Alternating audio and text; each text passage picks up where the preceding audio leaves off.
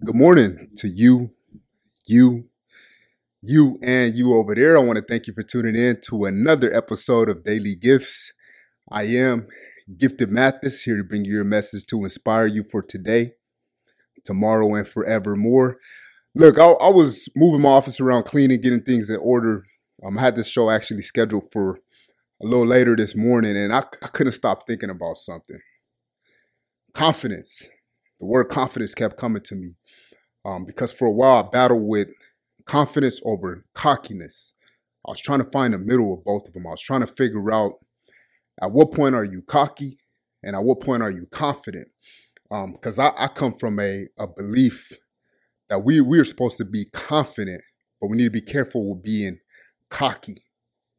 So when I started studying, I looked up the word confident, having a strong belief in the truth. And I started thinking about it. How am I becoming much more confident? How am I becoming more confident in myself, in my life, and in my abilities, in the things that I'm doing, the things that I'm called to do? And I started thinking about the truth. Okay, the reason is because I am the truth. What I do, what I say I do.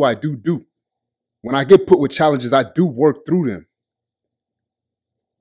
When I am living my life, the things I'm saying, the things I know I was called to do, I'm answering. Whether I'm losing sleep, whether I'm losing energy, no matter what I'm losing, whether I'm losing focus, I get back on it.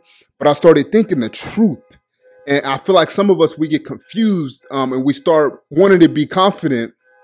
But the problem is we're not really putting in the work to be truly confident, to honestly be confident in what we are saying. So that's why I have this amount of courage.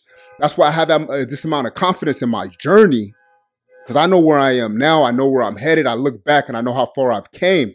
So I have confidence in my journey and in myself because of the work that I am putting in. So sometimes you just got to stop and look in that mirror and say, who is this person really? What am I really doing? Am I really doing the things that I'm saying? Am I really acting the way I'm supposed to be acting for that person I want to become? And that's when we'll truly have some confidence to be able to confidently say the things that we're saying and to be able to really get things done. Because sometimes with social media, it wants us to put out a certain image, but really behind the scenes, we're not really doing those things.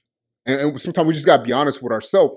So when I started really looking, when I started getting put with the challenges and things started hitting me, and I'm battling through every single thing that come my way. I'm praying through it. I'm having faith. I'm understanding that no matter what, I'm going to get the victory. That's when the confidence started coming in. And, it results in the bank account.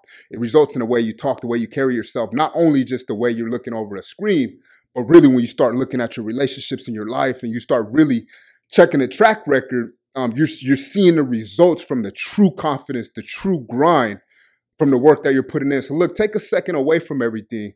Go look in that mirror and ask yourself, are you truly one, that person you say you are, and two, that person that you're looking to be. And if your work ethic, if the things you're doing is not lining up with that, that's exactly why your life is not where you want it to be.